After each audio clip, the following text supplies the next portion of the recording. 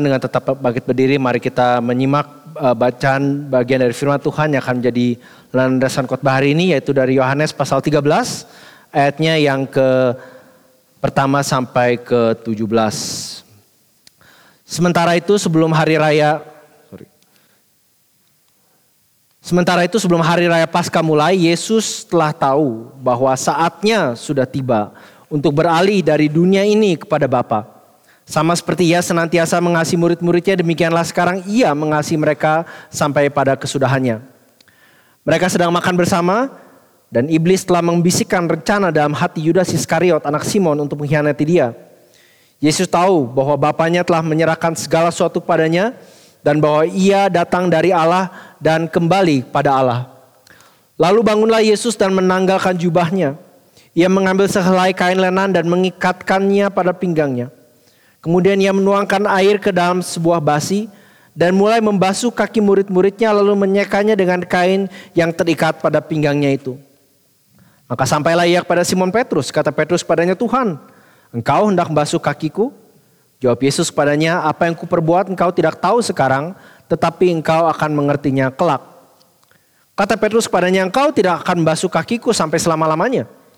Jawab Yesus, "Jikalau aku tidak membasuh engkau, engkau tidak mendapat bagian dalam aku." Kata Simon Petrus kepadanya, "Tuhan, jangan hanya kakiku saja, tetapi juga tangan dan kepalaku." Kata Yesus kepadanya, "Barang siapa telah mandi, ia tidak usah membasuh diri lagi selain membasuh kakinya, karena ia sudah bersih seluruhnya. Juga kamu sudah bersih, hanya tidak semua. Sebab ia tahu siapa yang akan menyerahkan dia, karena itu ia berkata, tidak semua kamu bersih."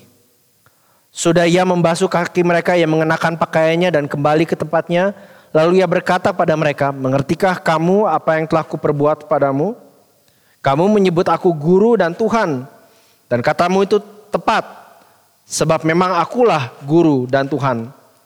Jadi jika aku membasuh kakimu, aku yang adalah Tuhan dan gurumu, maka kamu pun wajib saling membasuh kakimu. Sebab aku telah memberikan suatu teladan pada kamu, supaya kamu juga berbuat sama seperti yang telah kuperbuat kepadamu. Aku berkata kepadamu, sesungguhnya seorang hamba tidaklah lebih tinggi daripada tuannya, ataupun seorang utusan daripada dia yang mengutusnya. Jikalau kamu tahu semua ini, maka berbahagialah kamu jika kamu melakukannya." Silakan duduk jemaat sekalian. Yang berbahagia adalah kita yang mendengarkan firman kehidupan ini, serta mencamkannya, mengaplikasikannya dalam hidupnya. Dan kiranya Allah Roh Kudus sendiri berkenan mengukirkan firman yang hidup dalam hati saudara dan saya pagi hari ini. Saudara, itu judul khotbah saya, Injil hadir dengan Baskom dan Kain lap. Bicara soal kebersihan, bersih-bersih, cleanliness, budaya kita terobsesi dengan kebersihan, betul nggak? Kita mencari environment, ya, lingkungan bersih, ya, energi bersih. Itu sebabnya mobil listrik mulai meningkat. Kita juga suka rumah yang bersih. Mungkin beberapa saudara masih ingat berapa waktu yang lalu sejumlah banyak orang terobsesi dengan yang namanya Marie Kondo, ya.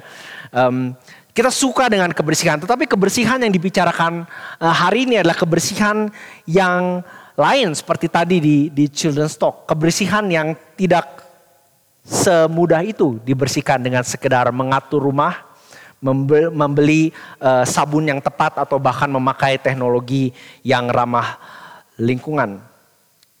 Nah, saudara, memasuki pasal 13 di Yohanes, kita sudah masuk ke satu babak baru dalam pelayanan Yesus.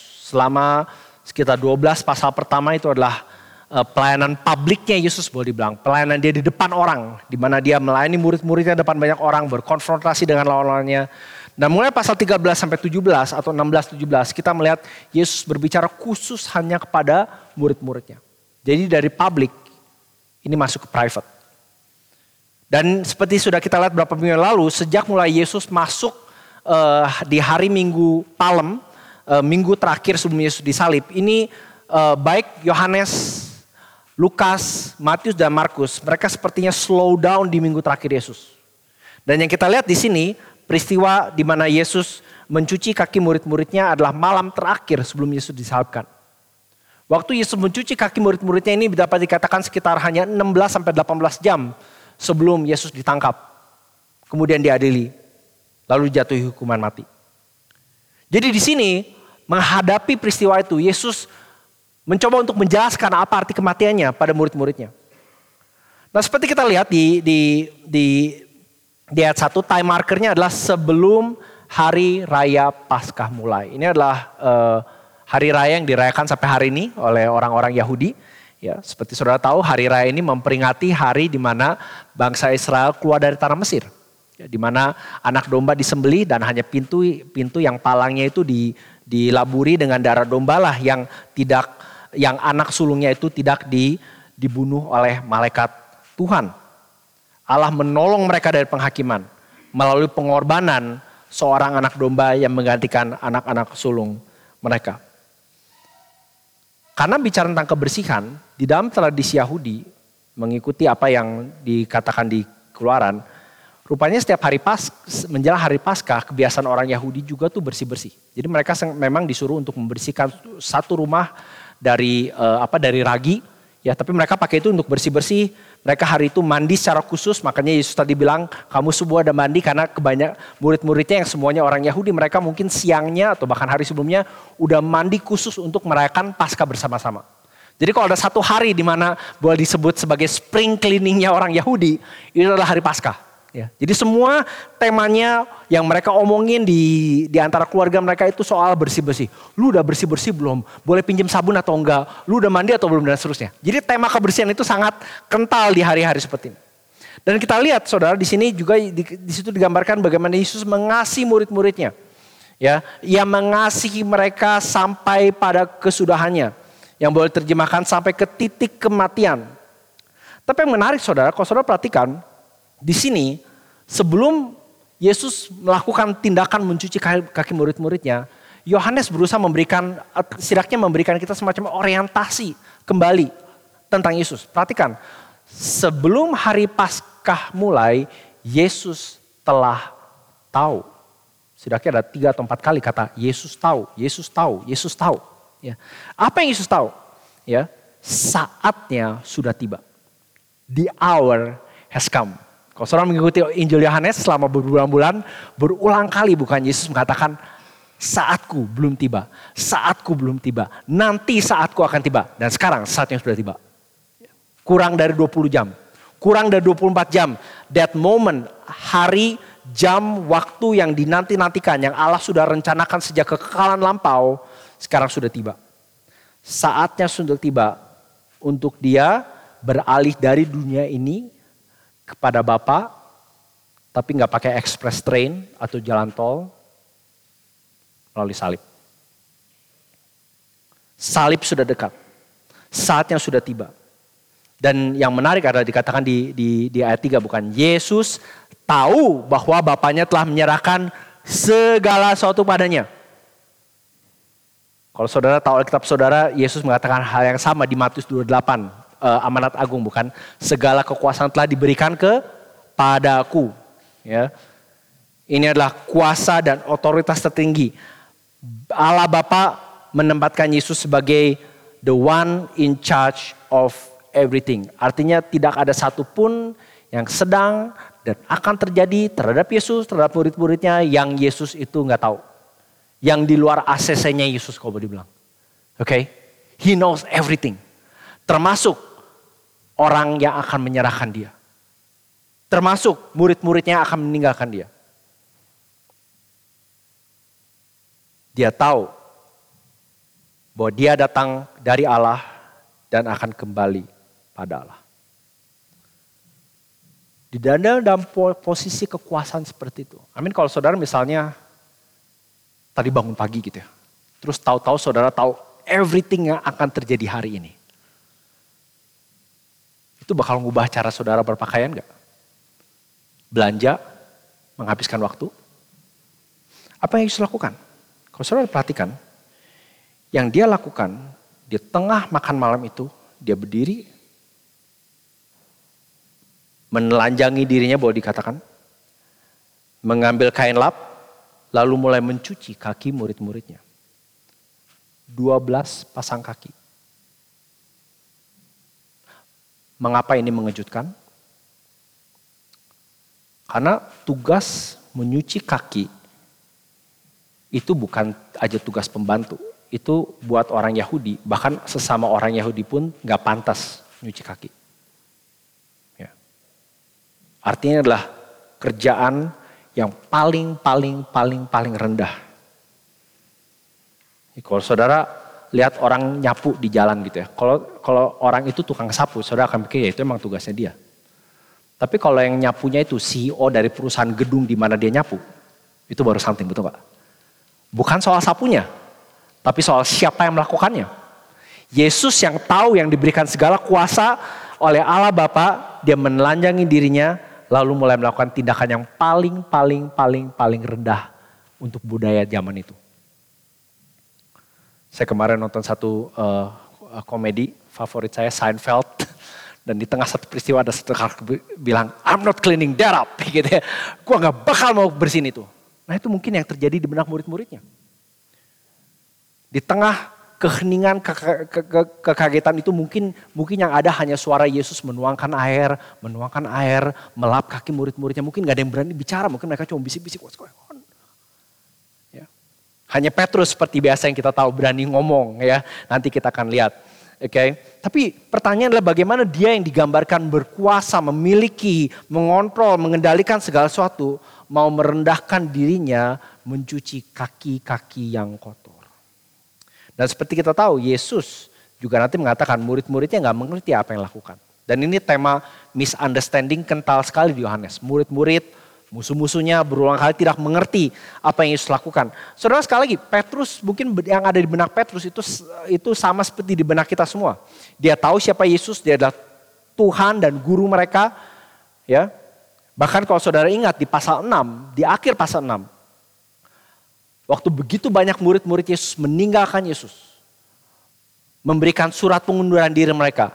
Berhenti follow Yesus di Instagram. Bahkan blok Yesus dari list mereka, dari phone mereka gitu ya. Hanya Petrus dan teman-teman yang bilang, kami telah percaya dan tahu bahwa engkaulah yang kudus dari Allah.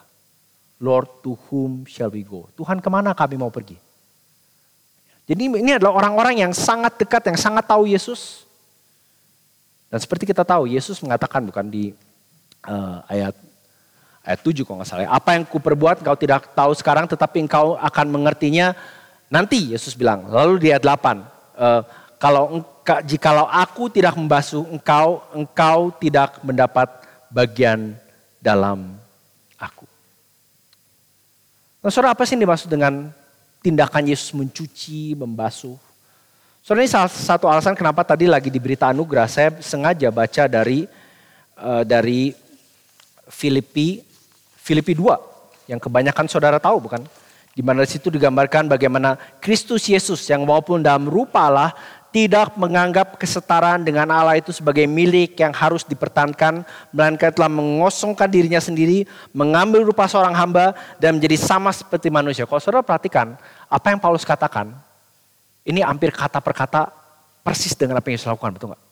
Mengambil rupa seorang hamba, menjadi sama seperti manusia, dan dalam keadaan seperti manusia merendahkan dirinya, taat sampai mati, bahkan mati kayu salib. Saudara, kalau kita lihat balik ke ayat 4.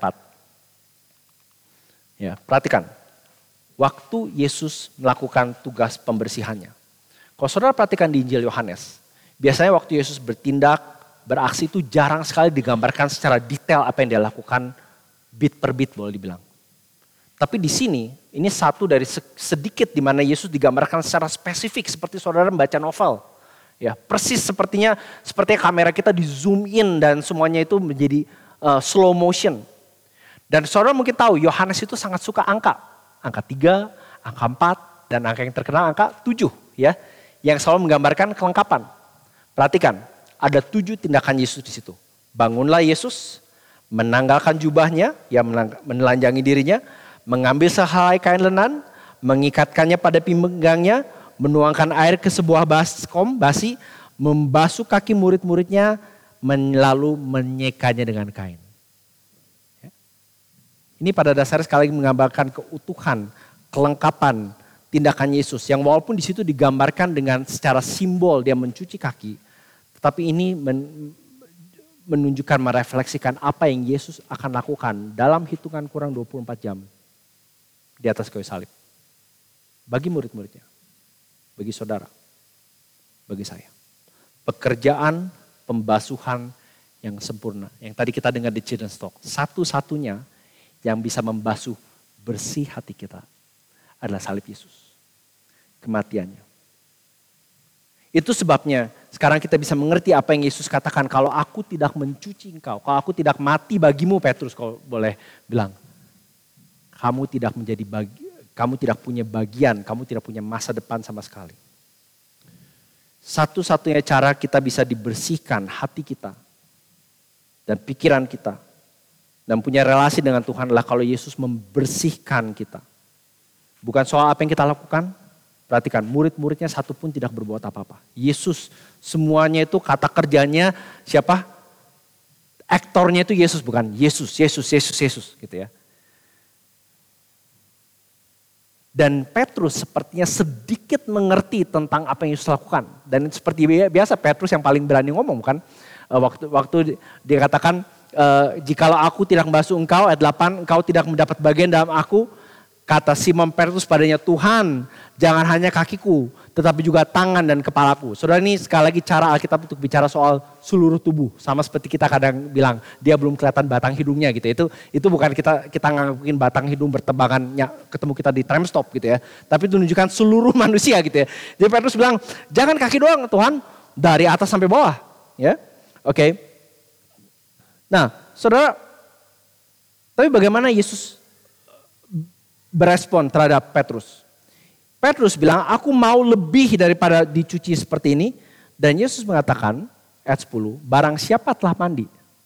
Ingat, hari Paskah semua orang udah mandi. Ya, ini bukan saudara cuman cuci muka datang ke dinner. Enggak, ini adalah hari di mana orang Yahudi mungkin paling bersihnya. Kalau mereka mandi setahun 2 kali, salah satunya pasti hari ini.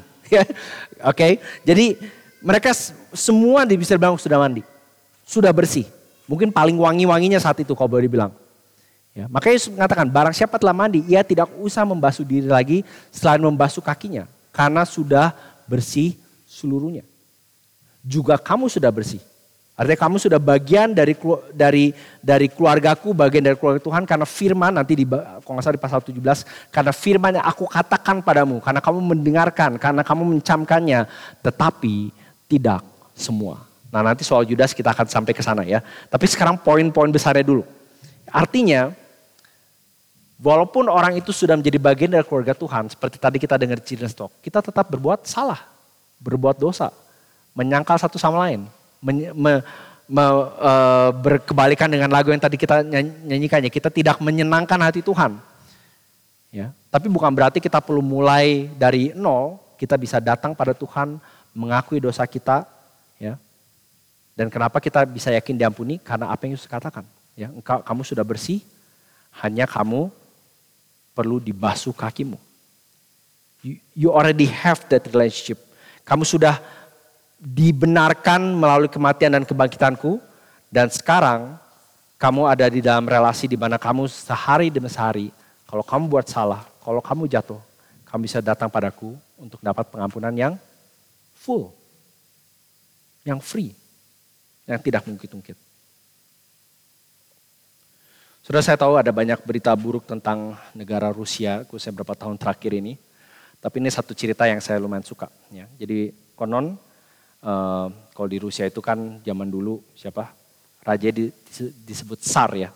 Jadi Tsar Nicholas pertama di Rusia itu dulu punya seorang anak muda yang dia suka karena anak muda ini anak dari teman dekatnya.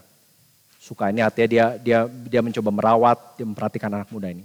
Begitu si anak muda ini mulai dewasa, Tsar Nicholas memberikan dia posisi yang sangat enak di militer. Ditempatkan di salah satu markas di Rusia dan anak muda ini diberi tanggung jawab bagian keuangan. Untuk memperhatikan keuangan berbagai divisi militer saat itu. Pada awalnya si anak muda ini melakukan tugasnya dengan sangat baik. Tapi setelah berjalannya waktu, dia mulai judi. Dan gak lama kemudian anak muda ini mulai kehilangan seluruh uangnya. Setelah kehilangan seluruh uangnya, dia mulai pinjam dari keuangan militer. Dia judikan juga itu. Beberapa rubis sampai jadi besar sekali. Suatu hari si anak muda ini dengar bahwa departemennya akan diaudit besoknya. Oke. Jadi dia datang ke brankas, dia buka, dia lihat catatan, dia baca, dan dia melihat berapa duit yang dia punya, berapa hutang dia kumpulkan, dan dia duduk dengan sangat kaget karena hutangnya itu besar dan luar biasa. Besok diaudit. Dia sangat terpukau, lemas. Akhirnya di depan catatan keuangan itu dia menulis, hutang besar, siapa bisa bayar? A great debt, who can pay? Anak muda itu tentu saja takut menghadapi malu dan hukuman yang akan dihadapi besok. Maka akhirnya dia mengambil pistolnya dan dia berjanji pada dirinya, jam 12 malam teng, aku akan menembak diriku sendiri. Ya, nggak tahan. Tapi karena udara yang nyaman dan enak saat itu, si anak muda itu akhirnya ketiduran di atas mejanya. Nah, Tsar Nicholas rupanya punya kebiasaan. Setiap beberapa waktu itu dia memakai pakaian tentara seragam biasa dan pergi mengunjungi divisi-divisi militer yang dikepalai. Dan kebetulan satu itu dia pergi ke satu markas dan lihat ini kok ada satu ruangan masih nyala. Maka dia masuk ke dalam, dia masuk dan kaget menemukan anak muda yang selama ini dia didik, dia biayain itu tertidur di depan catatan keuangannya. Dan ada tulisan, hutang besar, siapa bisa bayar? A great debt, who can pay? Melihat itu dan melihat hutang yang besar yang dia tahu ini udah pasti salah si anak muda ini. Tadinya reaksi Tsar Nicholas ini, anak ini harus langsung dibangunkan, ditangkap dan langsung dijatuhi hukuman. Tapi entah bagaimana ada rasa iba yang muncul. Maka Tsar Nicholas menulis satu kata di catatan itu, lalu pelan-pelan pergi keluar. Gak lama kemudian si anak muda bangun, sudah lewat jam 12. Dia sudah bersiap, dia sadar, wah ini udah waktunya saya memenuhi janji menghabiskan nyawa. Tapi dilihat ada tulisannya, hutang besar kan? Siapa bisa bayar? Tanda tanya. Lalu ada satu kata, Nicholas. Hutang besar, siapa bisa bayar? Dan ada kata tulisan Nicholas. Maka anak muda ini pergi ke arsip dan dia mencocokkan gaya tulisan Nicholas situ dan dia menemukan bahwa ini betul ada tulisan Tsar Nicholas. Dia kemudian bilang, Tsar Nicholas ada di sini dan tahu semua kejahatan saya. Tetapi dia memilih untuk menanggung hutang saya sehingga saya tidak harus mati. Dia mempercayai kata-kata Tsar Nicholas. Dan betul uang yang dibutuhkan tidak mau kemudian datang. Saudara, cerita ini indah, baik, tapi saya pikir apa yang Yesus lakukan bagi saudara dan saya jauh lebih indah. Jauh lebih baik. Amin, saya yakin gak banyak dari kita punya om asal Rusia yang punya kelebihan duit untuk cover utang kita ya. Tapi kita bersyukur saudara, kita anytime bisa datang kepada Yesus. Dan datang kepada dia mengatakan bahwa Tuhan, hutangku besar, siapa bisa bayar? Dan Yesus 2000 tahun lalu sudah menuliskan namanya di atas buku hutang setiap kita. Bukan cuma 1-2 orang, setiap saudara dan saya. Maka saudara, di bagian awal ini saya mau ngajak kita untuk kembali amazed akan kasih Yesus pada kita. Hutang yang tidak mungkin kita bisa bayar, Yesus bayar melalui dia menelanjangi dirinya sendiri, menjadikan dirinya bukan saja hamba, tapi hamba yang rela mati, bahkan mati membasuh dosa-dosa kita. Saudara, kalau berpikir tentang seorang seperti Yesus, saya pikir apa yang Petrus tadi katakan ada benarnya. I want more of you. Tuhan, jangan kakiku tapi seluruh hidupku. Bukankah itu yang harusnya menjadi panggilan dan keinginan setiap kita yang sudah mengalami kasih ini? Jesus, I want more of you. Bukan less tapi more. Yesus yang tahu ia datang pada Allah akan kembali pada Allah dan diberikan seluruh kuasa, dia rela memberikan, istilahnya melepaskan semuanya itu supaya saudara dan saya bisa kembali pada dia.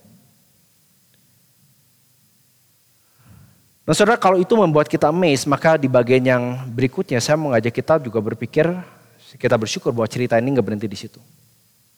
Yesus bukan saja menggambarkan kasihnya, pengorbanannya, kemauannya untuk menghapus dosa kita. Tapi dia juga mengatakan bukan bahwa ini adalah teladan untuk kita ikuti. Ayat 12, mengertikah kamu apa yang kuperbuat padamu? Kamu menyebut aku guru dan Tuhan, dan katamu itu tepat, sebab memang akulah guru dan Tuhan. Jadi perhatikan, jikalau aku membasuh kakimu, aku yang adalah Tuhan dan gurumu, maka kamu pun wajib. Perhatikan, Yesus gak bilang kamu pun wajib membasuh kakiku. Amin, kalau itu kita mungkin mau lakuin. Dia pantas gitu ya. Bahkan Yesus gak bilang kamu wajib membasuh kaki tetanggamu. Orang-orang Farisi, Kaisar, prajurit Romawi yang kamu benci. Kamu wajib apa? Bukan saja membasuh, tapi saling membasuh. Kalau saling artinya apa? Dua arah ya. Artinya kita bukan aja membasuh kaki orang lain, tapi kita juga harus mau orang lain membasuh kaki kita. Saudara, ini kedengaran sempurna sekali, melayani satu sama lain, mengasihi satu sama lain. Tapi Yesus sepertinya mengatakan bahwa satu-satunya power atau kemampuan saudara dan saya sebagai anak-anak Tuhan bisa saling melayani itu hanya datang dari Dia. Dan semakin dalam kita memahami atau kagum akan besarnya kasih saudara Yesus pada kita, semakin dalam pula lah kita bisa bukan saja memberikan, tetapi juga menerima kasih dari orang lain. Jadi Yesus memberikan dirinya sebagai teladan untuk diikuti. Dia katakan seorang hamba tidak lebih tinggi daripada tuannya atau seorang utusan daripada dia yang mengutusnya. Ini sekali lagi mengingatkan kita bahwa setiap dari kita itu dipanggil oleh Yesus. Saudara, kalau saudara orang Kristen, ini bukan optional ya. Jadi saudara gak bisa bilang, aku mau jadi murid Yesus yang tidak saling basuh kaki. Yesus bilang gak ada. Ya, jadi kalau ada orang yang mengklaim seperti itu, ya kamu bukan pengikutku. Oke? Tapi kalau kamu sudah dibasuh, sudah diselamatkan, mau gak mau, di dalam dirimu ada either keinginan, kekuatan, kemampuan, dorongan, bukan saja untuk membasuh kaki orang lain, dalam hal ini melayani dengan rendah hati, tapi juga menerima pelayanan dari orang lain. Saudara, beberapa tahun lalu ada seorang pendeta yang ngobrol dengan satu orang yang punya $500,000 yang dia investasikan di pasar saham. Si pendeta ini tanya karena rupanya lagi tahun itu stock market pasar saham itu anjlok besar sekali. Terus dia tanya, lagi pasar saham anjlok baru-baru ini itu ada dampaknya gak sih? Wah ada, banyak sekali. Ya. Emangnya kamu gak pikir, kamu kan udah sering nih main saham. Emang kamu gak bisa prediksi bahwa si saham ini, bakal anjlok. Nah terus si bapak ini jawab, nah itu yang lucu dia bilang. Lucunya gini Pak, dia bilang 2 bulan sebelum pasar saham anjlok, waktu rata-rata masih tinggi gitu ya. Saya ketemu dengan teman-teman yang suka investasi barengan. Kita ngobrol. Dan saya bilang, ini gak mungkin pasar, saya bukan ahli ini ya jadi saudara tahu. Ini gak mungkin nih saham tuh terus tinggi seperti ini. Ini pasti bentar lagi turun. Yang mengherankan Pak, semua orang bilang, ya setuju, betul. Itu pasti turun bentar lagi. Terus saya juga bilang, ini kita bentar lagi kita harus jual. Yang mengherankan lagi, semua juga bilang, betul kita harus jual. Tapi tahu? None of us actually did it. Nggak ada satupun dari kita yang melakukannya. Nggak ada satupun yang menjual. Jadi waktu pasar saham itu anjlok, kita semua kehilangan uang. Saudara, di akhir perikop ini Yesus mengatakan, jikalau kamu tahu semuanya ini, berbahagialah kamu. Titik. Enggak ya? Jikalau kamu tahu semuanya ini, maka berbahagialah kamu, apa? Atau diberkatilah kamu kalau if you do them. Diberkatilah kamu kalau kamu melakukannya. Nah, saudara mungkin pernah dengar istilah hurt people. Ada yang pernah dengar? Ya. Yang datang kebaktian tadi udah pasti udah pernah dengar. Ya. Hurt people. Yang artinya adalah orang yang pernah disakiti, khususnya disakiti dengan sangat traumatis dan dalam, itu biasanya punya kecenderungan untuk menyakiti orang lain.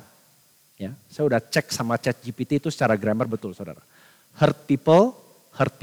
Ya. Tapi dalam konteks hari ini saya mau menawarkan satu kalimat yang sedikit berbeda sebagai penutup. Clean people.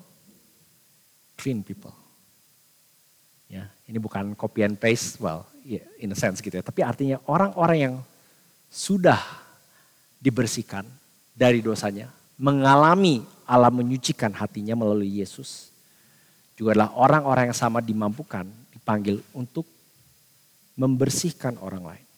Membersihkan ini artinya melakukan apa yang harus dilakukan. Melayani dengan rendah hati. Saudara, pertanyaannya adalah apa yang saudara dan saya lakukan dengan kata-kata Yesus. Yesus mengatakan berbahagialah kamu jika kamu melakukannya. Saudara tahu dari tadi kita bicara tentang Yudas. Yudas mendengarkan perkataan Yesus. Ikut terlibat dalam pelayanan Yesus. Kakinya setidaknya secara fisik dibasuh oleh Yesus. Tapi Yesus dan bahkan nanti kita tahu. Kelihatannya Yesus tahu bahwa Yudas tidak melakukan apa yang dia tahu. Yudas tidak menjalankan apa yang dia tahu tentang Yesus sampai akhirnya menjual dan mengkhianati Yesus. Saudara, saya nggak bilang kalau saudara tadi di gereja ini terus saudara pindah, itu saudara Yudas. Kayaknya itu terlalu strong gitu ya. Tapi mungkin pertanyaan lebih bagi kita yang ada di sini hari ini. Saudara, adakah orang di gereja ini? Saudara nggak usah lihat gereja lain, lihat gereja ini, teman-teman saudara. Yang saudara tidak mau layani. Adakah orang-orang di gereja ini yang saudara tidak mau peduli untuk bantu atau tolong atau kasihi? Atau apakah saudara terbuka untuk orang lain mengasihi saudara? Melayani saudara, walaupun gak sempurna. Walaupun kita punya ekspektasi beda tapi kita menerimanya karena kita ada di dalam keluarga ini. Clean people. Saudara, sebagai orang-orang yang sudah dibersihkan, bukan berarti kita lebih suci dari orang lain. Tapi juga artinya gini, waktu kita melayani seperti Yesus melayani kita. Itu gak selalu artinya orang suka dengan kita. Bahkan nanti di beberapa pasal yang sama Yesus mengatakan dunia akan membenci kamu karena mereka membenci aku. Oke? Jadi saudara bisa melayani atau sangat melayani dengan sangat baik, saudara gak tentu disukai orang. Bahkan mungkin dibenci, bahkan mungkin dikucilkan. Dianggap aneh. Oke. Tetapi panggilan Yesus bagi saudara dan saya tidak berubah. Ya, clean people. Waktu kita berbicara atau ngobrol satu sama lain, apa yang mendominasi perbincangan kita? Saya tadi tanya di bahasa Inggris ya. Is it gossip or the gospel? Ya. Apakah perbincangan kita, diskusi kita, pelayanan kita itu diisi dengan Injil Tuhan. Dan kiranya waktu kita memikirkan atau mengingat kembali pengorbanan dan kasih Yesus yang dikatakan dia mengasihi murid-muridnya dalam artian juga saudara dan saya sampai pada akhirnya sampai kematiannya. Artinya itulah kasih yang sama yang melaluinya kita dipanggil untuk mengasihi satu sama lain. Mari kita berdoa.